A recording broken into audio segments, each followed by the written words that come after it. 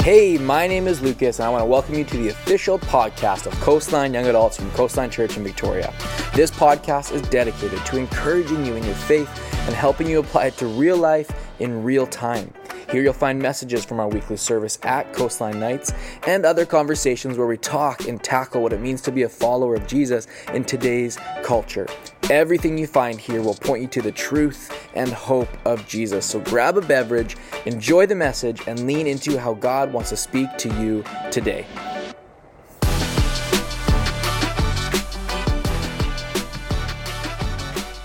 Hey, Coastline Nights, you good? Okay.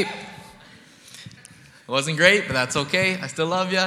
We are walking through a series called Family Vibes. It's all the different pillars of our church. It's what makes up Coastline, who we are. And so our 4 pillars at this church are to know God, find freedom, discover your purpose, and make a difference. And I'm sure you've probably heard us talk about that before.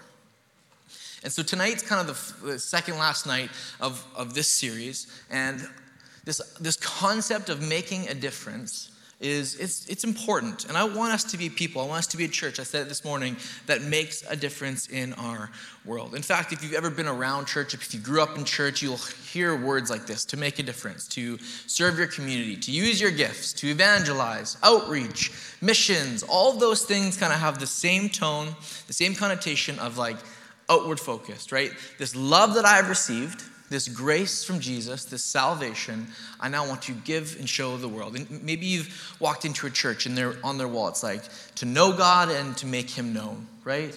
To find Jesus and to make him famous. Like, it's often we go from John 3:16, for God so loved the world that he gave his one and only son, that whoever believes in him shall have eternal life. We go from that and we rush really quickly to Matthew 28, which is go into all the nations, making disciples, baptizing in the name of the Father, Son, and the Holy Spirit. And so we go from salvation to like street evangelism as fast as we possibly can, from one to the other. And I'm here to say that's great, but there's also something in the middle that's very important. It's a lot of what Andy was talking about last week, and I want to further touch on it tonight. Like, we rush from one thing to the next, but there is this beautiful process that happens in the middle. There's this very important piece that I don't want us to forget or to stop thinking about. To be someone who makes a difference, because that's what we want to be. We want to be someone who makes a difference. To be someone who makes a difference, we also need to be someone who is daily coming to the Lord to be made different. Hear me, please. This is important. To be someone who makes a difference, we have to be someone who is daily being made different. Because we can't just go and do, we also have to come to the Lord and ask him to do a good work in us. We have a responsibility to our own personal faith, the daily office, if you will, to grow and sustain a loving relationship with Jesus. And I think sometimes we rush to wanting to make a difference, and I want us to make a difference. But before we get there, there's this very important piece of being made different, of daily coming to the Lord and saying, hey, would you do a good work in me so that I can do a good work for others? Not just how can I be out there, but also, Lord, right here. This is the first work of difference making that needs to happen. Are you hearing me tonight? That it needs to start right here in this soul, in this person, before I go do and help and say and do anything else. And maybe I'm being too harsh with, this needs to happen before this. I think these things can happen together. I think they can happen in one beautiful journey with the Lord. Paul kind of writes it like this. In chapter 1 and chapter 2 of Colossians, which we've been walking through, he talks about knowing the Lord. He talks about kind of finding freedom. We heard from Adam a couple weeks ago about a guy named Epaphras who just knew his gifting and served the Lord and discovered his purpose. We see all these things in the first 3 chapters. But then you get to, first 2, but you get to chapter 3, and this is interesting. Before Paul talks in chapter 4 in this letter, where he talks about making a difference and bringing the gospel to the doors that are open, before he gets to the impact place where we're being actioned for the Lord, if you will, he briefly pauses and gives this chapter in chapter 3 where he talks and kind of recaps everything he's already said. He calls like a family meeting, literally. He has this like family meeting and he's like, listen, before we get to being a difference maker, I want to talk about you for a second. I want to recap and make sure that you clearly understand what we have just said in the first 2 chapters of this letter. Do you remember family meetings with mom or dad, grandpa, even older brother or older sister? Like, family meetings happen. They happened a lot in our house. It was always like whenever we were going somewhere nice. And I'd get that conversation of, Lucas, you don't touch anything, you don't say anything. Anyone else ever get that? I used to think, like, that's so mean, like, let me be me. And now every time we go somewhere nice, I'm like, Bo, please don't touch anything. No, he can say whatever he wants, but I do ask him to put his hands in his pockets because he will touch everything, literally. Like, family meetings are a good thing. I remember my brother, when my first day going to high school, in Kelowna, it was grade 8 through 12, and my first day going to high school, I remember getting dressed up, thinking, like, I need to not look too cool. Obviously, I don't want to, like, come in there looking like a stud. I need to, like, just play it, downplay this a bit. I serious. I remember this, getting dressed in the mirror, and I just wore sweatpants and a shirt. And Nick, after that day happened, went to school, came back, and he looked at me, he's like, we need to have a meeting right now. He's like, you will never wear sweatpants to high school again. Don't ever embarrass. Listen, I know fashion changes. No judgment for wearing sweatpants here tonight. It's all good. But back then, Nick was like, you wear jeans at the bare minimum. Don't ever do that again. You're not allowed to wear sweatpants in grade 8. You embarrass me. Like, he went full Dominic Toretto on me. Like, don't do that to me, man. Like, I was like, okay, whatever you want. For like a year, my brother picked out my outfits. I'm not kidding. I was like, we're good? Okay, we're good. And I would walk out like an idiot. Like, family meeting. He brought me together. We would do this. Listen, this is Paul coming together being like, I need you to know how important this is.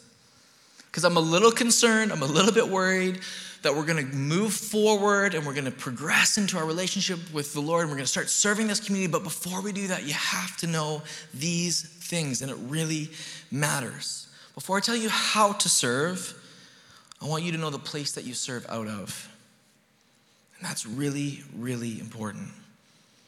Before we can be a difference to others, I want you to continue to be made different in your own heart. So Colossians 3 verse 1, Paul writes this. Since then, again, recapping the last 2 chapters. So like I've just said, he's saying, you have been raised with Christ. Set your heart on things above, where Christ is. Seated at the right hand of God. Set your mind on things above, not on earthly things. For you died, and your life is now hidden with Christ in God. When Christ, who is your life, appears, he says, then you will also appear with him in glory. Now, Paul's letters, there's a lot of theology here, and we just don't have the time to break it all down. So I'm not going to get into the weeds tonight.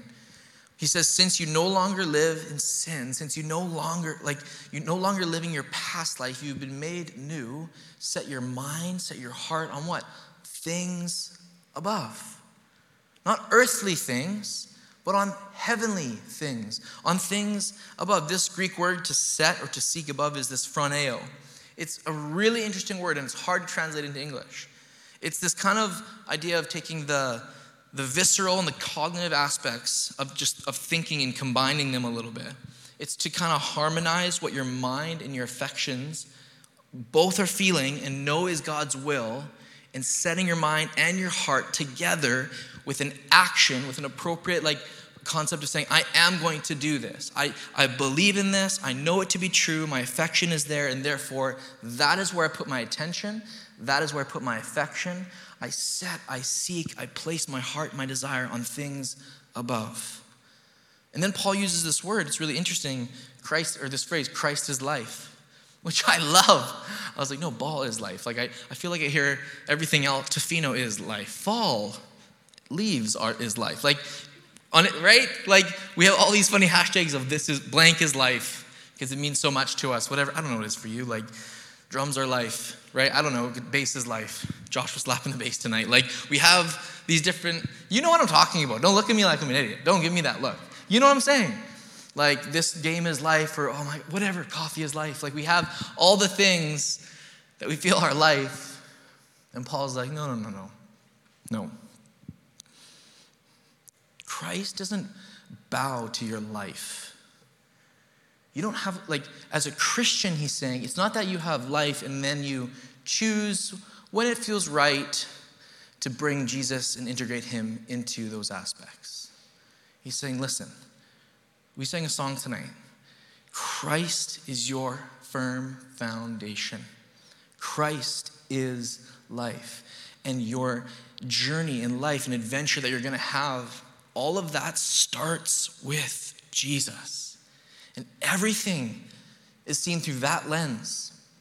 It's not the opposite. We don't have this life that we get to just choose to live, and then once in a while, you know what, with that, I'm going to choose to see it through the lens of the gospel. This social issue, though, that I don't know if I agree with this, so I'm going to do this. This thing in my life, this money piece, no, I'm going to hold on to that. And we just kind of pick and choose and compartmentalize where Christ feels good and where you don't want him to speak into. And Paul's saying that's not what this is about. You have been raised to life because of the grace of Jesus Christ. He has paid it all for you. You have said, I surrender everything. Because why? He surrendered himself. Therefore, since you have been raised with Christ, place your mind and heart on things above. And this is why I think sometimes cultural and social, like the cultural moment doesn't meld well for us. It kind of feels like we feel detached and uncertain. We often struggle with what to say or how to say or what to post or when to post.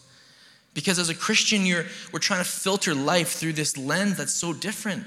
The world would say, no, you get to choose, you get to have your say, and everything else, including your faith, is added to it. And we say, no. That's not what happens here.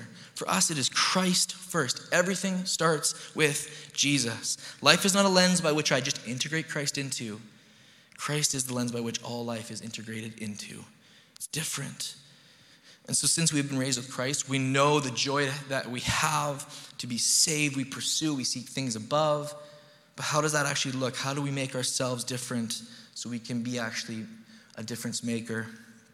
Colossians 3 verse 5 says this, if we keep reading, put to death, therefore, Paul writes. Aren't you glad you came to church on Thanksgiving evening? Put to death, he says. Whenever the word, this is an intense, you got to read it with a little bit of like intensity. Put to death. No, I'm sorry, I won't read that. I just do that with Bo at night when we read the Bible. Therefore, whatever belongs to your earthly nature, sexual immorality, impurity, lust, evil desires, and greed, which is all idolatry. Because of these, the wrath of God is coming. You used to walk in these ways in the life you once lived. But now you must also rid yourselves of all such things: anger, rage, malice, slander, filthy language from your lips.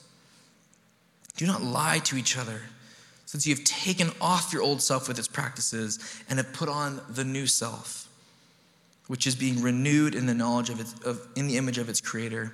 There is no Gentile, Jew, circumcised, uncircumcised, barbarian, Scythian, slave, or free, but Christ is all and is in all. Put to death, this Greek word, necro, which is that word we get like for necromancer, if you've seen the Hobbit films, like this corpse-like, lifeless, without life, to deprive something of life. Or more figuratively, this word comes off as to sever, to cut off. We are called, as followers of Jesus, to cut off the things we used to do, to take off the life we once lived, to stop looking and living the way we used to, and to put on the new self to live this new way. And Paul, again, this is the family meeting, right?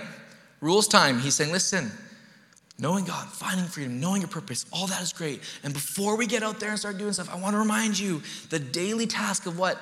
Putting things that we know will not help us or aid us, will not grow our faith, put them to death. And it feels intense because truthfully it is. Sin is real. And it comes up, and we heard a great message last week, so I don't need to from Andy last week, I don't need to go into it about how our spirit, that is intact with the Lord when we come into salvation, but our flesh keeps fighting these battles for sure. And sin is real. It's not this thing that just, we don't just get a holiness free card all day long when we come to know Jesus. There's a real struggle daily for sure. I recently remembered this movie. Have you guys seen this movie, 127 Hours? You know the movie I'm talking about? The climber Aaron, where he was going through, I think it's the Grand Canyon, and he falls kind of in this, I don't know what it's called, but very narrow spot, and he's got boulder wall, and he falls in this rock. It's like boulder wall, rock, his arm, boulder wall. Have you seen this movie? You know what I'm talking about? Right? Yeah, it's like he spends like 127 hours in this moment. He's like a well-seasoned like climber and hiker and adventurer, and he films parts of it. And so this movie's been remade. And at the first kind of few moments, he's, I think, stunned and shocked. He begins to think about what to do, and he starts to try and move the rock. Obviously, the first thing he tries to do is see if it'll budge. He starts to chip away at this rock, hoping it'll go, get enough so his arm can get free. He's trying all these things. He's moving things. He's trying pulleys. He's using ropes. He's doing everything he possibly can to move the rock. And I think we do the same thing with sin. We're I'll just chip away at it. It's okay if it happens once in a while, but not all the time. I'm just going to ignore it. I'll figure out a different way. I'll just scream for help. Maybe someone will come rescue me and they'll take care of it. We chip away at it until finally in the movie, I don't know if you can kind of get where I'm going with this. I don't want to say because he chops his arm off. He takes a Gerber and just cuts his arm off because he recognizes the arm is dead. It's gone. And the only way to walk out of this situation is to literally sever it, leave it, put it behind him, and move forward into the life ahead of him. And it's this imagery I couldn't get out of my head. I actually tried to watch it last night for sermon prep, but I couldn't do it. I was I can't watch it. I just watched the scene where it happened, and I was yep, turning that off. I can't do it. And we kind of feel the same way even about sin. We don't want to talk about it. We kind of put it aside. We don't bring our friends into the situation. We don't open it up to the Lord. I'll just deal with it later. It's fine. And we're just stuck living this old life. We're wearing the things that we're not supposed to wear. Paul talks about this in Romans 7, the things he wants to do, he doesn't, and things he does want to do, he struggles to do. Friends, there's no way that Jesus would walk in any of the sins that Paul just mentions. And so if we identify with Christ, it's our duty, it's our call, it's his hope that we would run to the grace of Jesus daily and not also walk in these sins. But to live a life where we're being daily made different, where we're empowered by the grace of Christ to look and live differently. Because as a Christian, it's not just what we do that identifies us. It's what we don't do. I think this is very true. This is one of those statements that I know may sound sort of religious or oppressive almost, or restrictive. I'm not sure what you would use. It almost sounds like behavioral kind of grace, work-based salvation. And to many of us, it feels whoa. I thought God doesn't want to hold me back. What do you mean this is stuff I don't? Are there things I don't do? I thought all life is for me and it's good. And friends, whoever has told you that has not told you the whole gospel. The denial of self is very much both a Christian attitude and a Christian practice.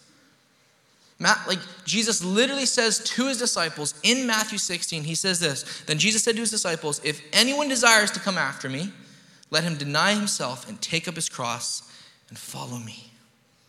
Again, big statements, not enough time to go into the weeds of it. I'm sorry for that.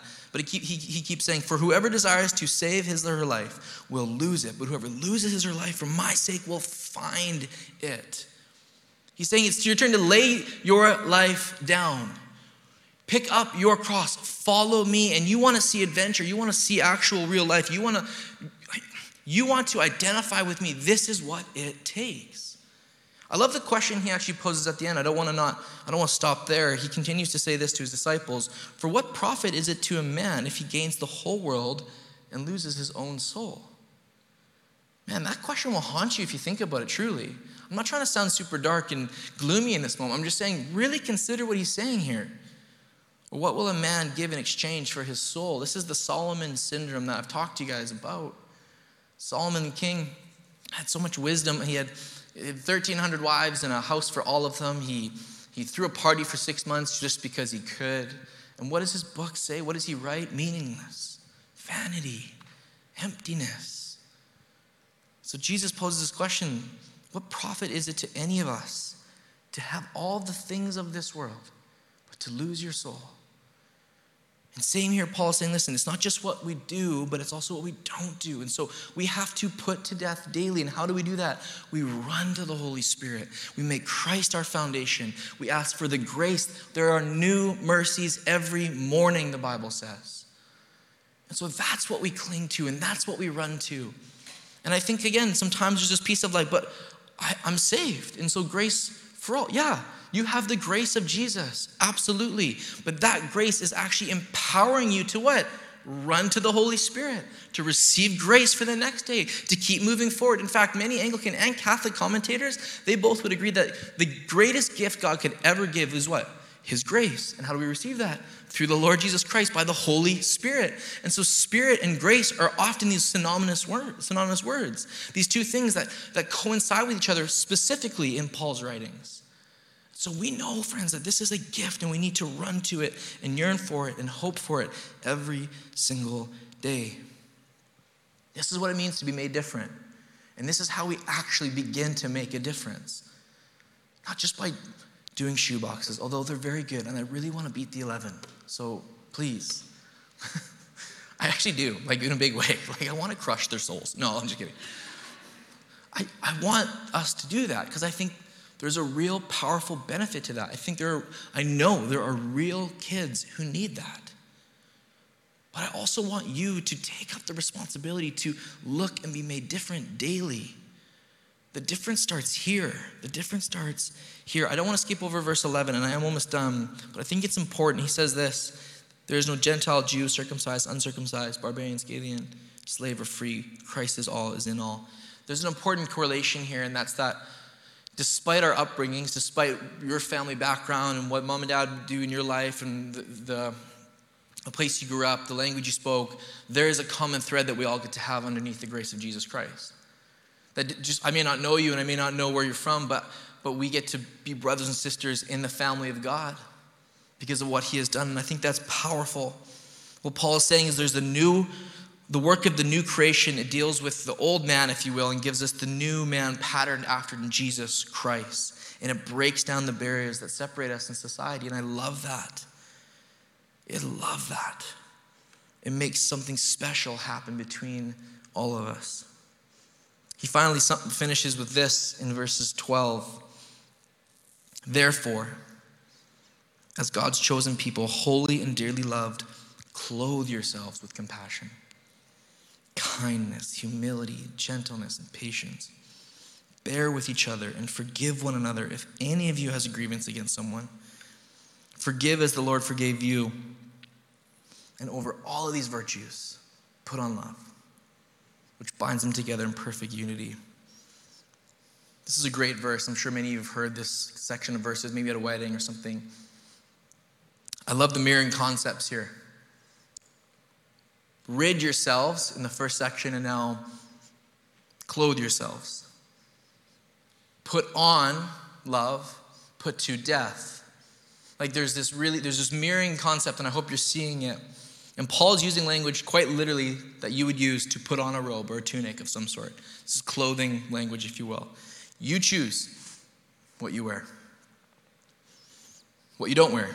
You choose what goes on, what comes off. That's what he's describing here. Saying by the power of the Holy Spirit, you make the decision every day on what you wear and what you don't wear. On what you choose to put on, what to rid yourself, to clothe yourself. You get to make that decision. And I think for some of us, we struggle with the idea that I could make a difference somewhere because we're paralyzed in fear, feeling like I can't lead with compassion because I do have anger in my heart.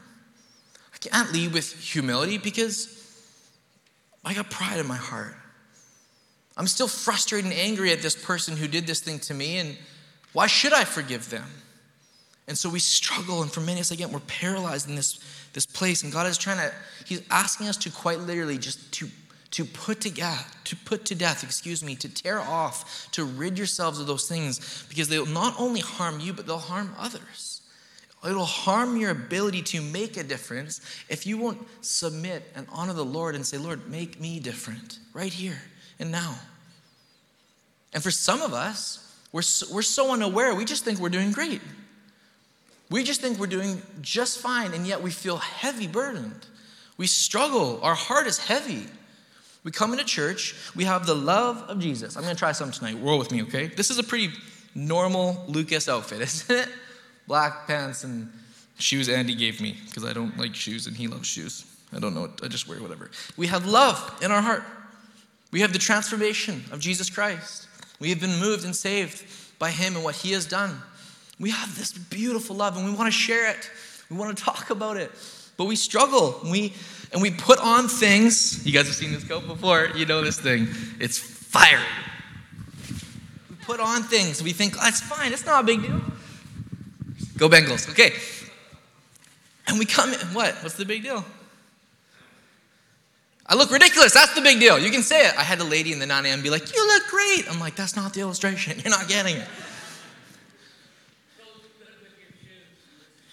No, it clashes, okay? Come on, figure it out. No, I'm just kidding. Listen, I know this looks ridiculous, but we walk in feeling like it's not a big deal. I'm doing just fine. And we have this love from the Lord, and yet we put on anger every morning.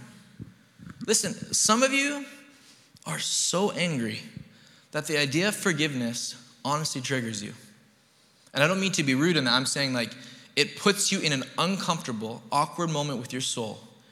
And the idea of forgiveness, this scripture that said, forgive as the Lord forgives you, is hard to swallow because you're so angry with how you've been treated.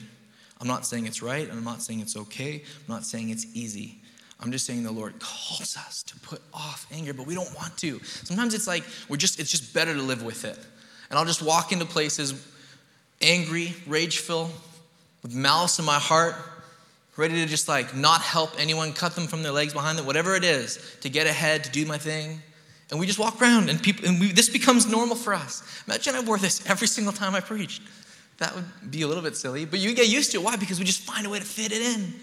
And we're filled with anger, and God's saying, like, take it off. Clothe yourselves with love, but we're just like, no, it's fine. While I'm at it, just add to it. I put a hat on this morning, and someone gasped in the 9 a.m. The preacher with a hat on. Now how do I look? Oh, now this clashes. Okay, thank you. The guy in all black, very funny. Just kidding. Like, this doesn't work. It doesn't work at all. Aubrey's literally closing her eyes right now. She's like, take it off. That's not a good look. Here's the thing. We got anger in our heart, but I have the love of Jesus. But I'm so filled with lust, I can't have an honest relationship with anyone. Can I actually be honest for a moment? These two things are a very bad combination. We want so badly to have an honest friendship, relationship, yet our heart is so filled with lust. Our time is so filled with pornography. It's feeding into our anger. It continues to make us frustrated. We want to love people. We want to love God. But instead of being made different every single day, we somehow succumb and just feel like this is my life. I'll just wear it. I'll just figure it out. And God is saying it's not a good look. You need to put to death. Rid yourselves. Don't put this on, but clothe yourselves with things that actually will fill you. We need to get rid of lust. We need to take some humility. We need to clothe ourselves with that. I ran out of clothing. This is all I had. I could have clothed myself with other things. But you get the imagery. You see what I'm trying to say is we got to take this stuff off, you guys. We got to put it to death. We got to stop wearing anger and lust. We got to kick it. We got to get rid of it. We got to push it aside, throw it in the garbage, do what you will with it, but be made daily different by the grace and let the Holy Spirit come and renew you and fill you, because we need humility, we need love, we need compassion and kindness and gentleness and patience. These are the things we are called to put on daily, to be made different daily, so that we can truly make a difference, because it starts right here. And if we're wearing anger and rage and malice and bitterness, friends, we can't make a difference, let alone feel good in our own heart. And so I'm trying to piggyback off of what Pastor Andy said last week, because we're trying to live with hope, but we're putting on anger. We're trying to live with peace, but we're putting on bitterness. We're trying to walk in wisdom, but we fill our minds with lust. And I want to make a difference, and I know you do too. I really do. And so my call to us tonight, and I'm preaching to myself, you guys, is not to fill or put on any of the things described in the first section of these verses, but to read verse 12 daily and to say, Lord, fill me, make me new today. Let me strive to be that person you're calling me to be, which is filled with compassion and kindness. Lord, give me the grace I need to say, I love you and I forgive you to the person who doesn't deserve it. You know why? Because that's what he did for us on the cross. He's calling us to live in a way that he has already lived out for you and me. He's not asking you to do something he didn't do first. He finishes with these final few thoughts. And I know it's a wrestle. I know this is a struggle. I get it. I'm not saying you have to wait till you're perfect to serve, because friends, then we'll never serve. Paul finishes with the last few thoughts, and I think it's really powerful before he gets into chapter 4. He says, let the peace of Christ rule in your hearts, since as members of one body you were called to peace. And listen, and be thankful. It's a great word for Thanksgiving Sunday, isn't it? You know, gratitude really is, I think, the gateway to joy. I can't stand people who choose joy. How do you do that when you're in the worst situation of your life? This morning I was coming in to preach. I was running behind, and I see someone in our church who I love dearly, and they were walking straight out. They didn't even wave at me, and I chased after them in the parking lot. Are you okay? I just can't be in a place on Thanksgiving Sunday when everything is falling apart, she said. This is going wrong, and this is going wrong, and this is going wrong, and this is going wrong. And she's crying, and she's getting in her car. She wants to leave. And I just said to her, choose joy. No, I didn't, because that'd be, you know what I'm saying? It'd be so horrible. There's a really, really awesome guy in our church. His name's Alistair Stern, and he's an author, and he's writing a book right now on joy. And he says, you can tell everyone today that it is scientifically proven that it is gratitude that is the gateway to joy. It is thankfulness. It is being able to stop and breathe and be aware and look around, that even in the hardest spots of life, you may not have joy, but there are things you can still be grateful for. This week as a staff, last week as a staff, I even did this as an exercise. I was like, I want you to go to someone right now and say one thing you're thankful for. And then we did it again and again. And we could have kept going. And if you were to take a moment, if I was to ask you to open your phone right now and write down just one thing you're grateful for, you could find it. Doesn't mean it would change your circumstances, but it opens the place. It opens your heart to actually find peace and joy. And he writes, and be thankful. Verse 16, let the message of Christ dwell among you richly as you teach and admonish one another with all wisdom. Through psalms, hymns, songs from the Spirit, sing to God with gratitude in your hearts. And whatever you do, I'm sure you've seen this verse before in a grad pen or something. And whatever you do, whether in word or deed, do it all in the name of the Lord Jesus, giving thanks to the God the Father through him. Worship team, you can join me. There's something in this last section that I really love. And as we were walking through our series in Acts, I love how Paul describes, so many things. And there was this piece I was recognizing. There was almost this steps that he was taking, I think, to recognize his situation. Paul, no matter his situation, always remained grateful. He always found time for gratitude. And here we have these steps. And I would call these the steps to putting things to death, like he's called us to in this spot. It starts with gratitude. Gratitude. And I think primarily, you guys, for the gospel. It says, you're called to peace and be thankful. Therefore, let the message of Christ dwell among you richly. Gratitude is the key, this open door. But for what? How about for Jesus? How about for how he saved you? When was the last time you sat for a few minutes and just said, Lord, I thank you for you, not for my family or my health or my job. I thank you for the cross. We do that. That's what communion is partially about. We try and take this cup, this juice, this bread, and say, Lord, thank you for the cross. Thank you for your sacrifice. Gratitude. I think of the gospel. And then I begin to worship. Even in my own life, I know, and I see this in Paul's life, worship gets my mind off of me and it puts me towards him. It helps me to actually take off anger. It helps me to actually get rid of frustration and bitterness. It actually brings peace into my soul. And I think that's why Paul says this. He says, listen, admonish one another with all wisdom through what? Through prophetic words. He could have said that. Through teaching. No, he actually says through psalms and hymns, songs from the Spirit, singing to God. Friend, there's no Greek there. That's different. It's singing. It's proclaiming.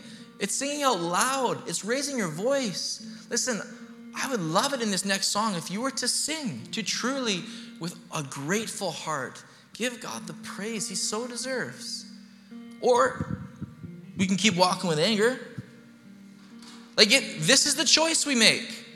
gratitude for the gospel, singing to Jesus. These are the steps he's given us to help us put to death. And then he even says, whatever you do, whether word or deed. Saying in your work, you can find gratitude. In your everyday grind, you can find something to be thankful for. You can find me. You can find the grace of Jesus. You can find the Holy Spirit. And then again, he ends with what? Thankfulness, giving thanks to the God through the Father, through him. We have a choice. We can keep wearing this and feeling really heavy, feeling really doubtful, struggling to make the next step, struggling to feel like we can make a difference. Or we say, no, I choose to put on love. I choose to put on humility. I choose to worship. I choose to sing. I choose to say loudly, Lord, thank you for the cross. And we put to death the things that Christ is saying. Don't hold on to those. And we clothe ourselves with his love and grace. And gratitude is a great step for that. Would you stand to your feet? Come on, stand to your feet like you mean it.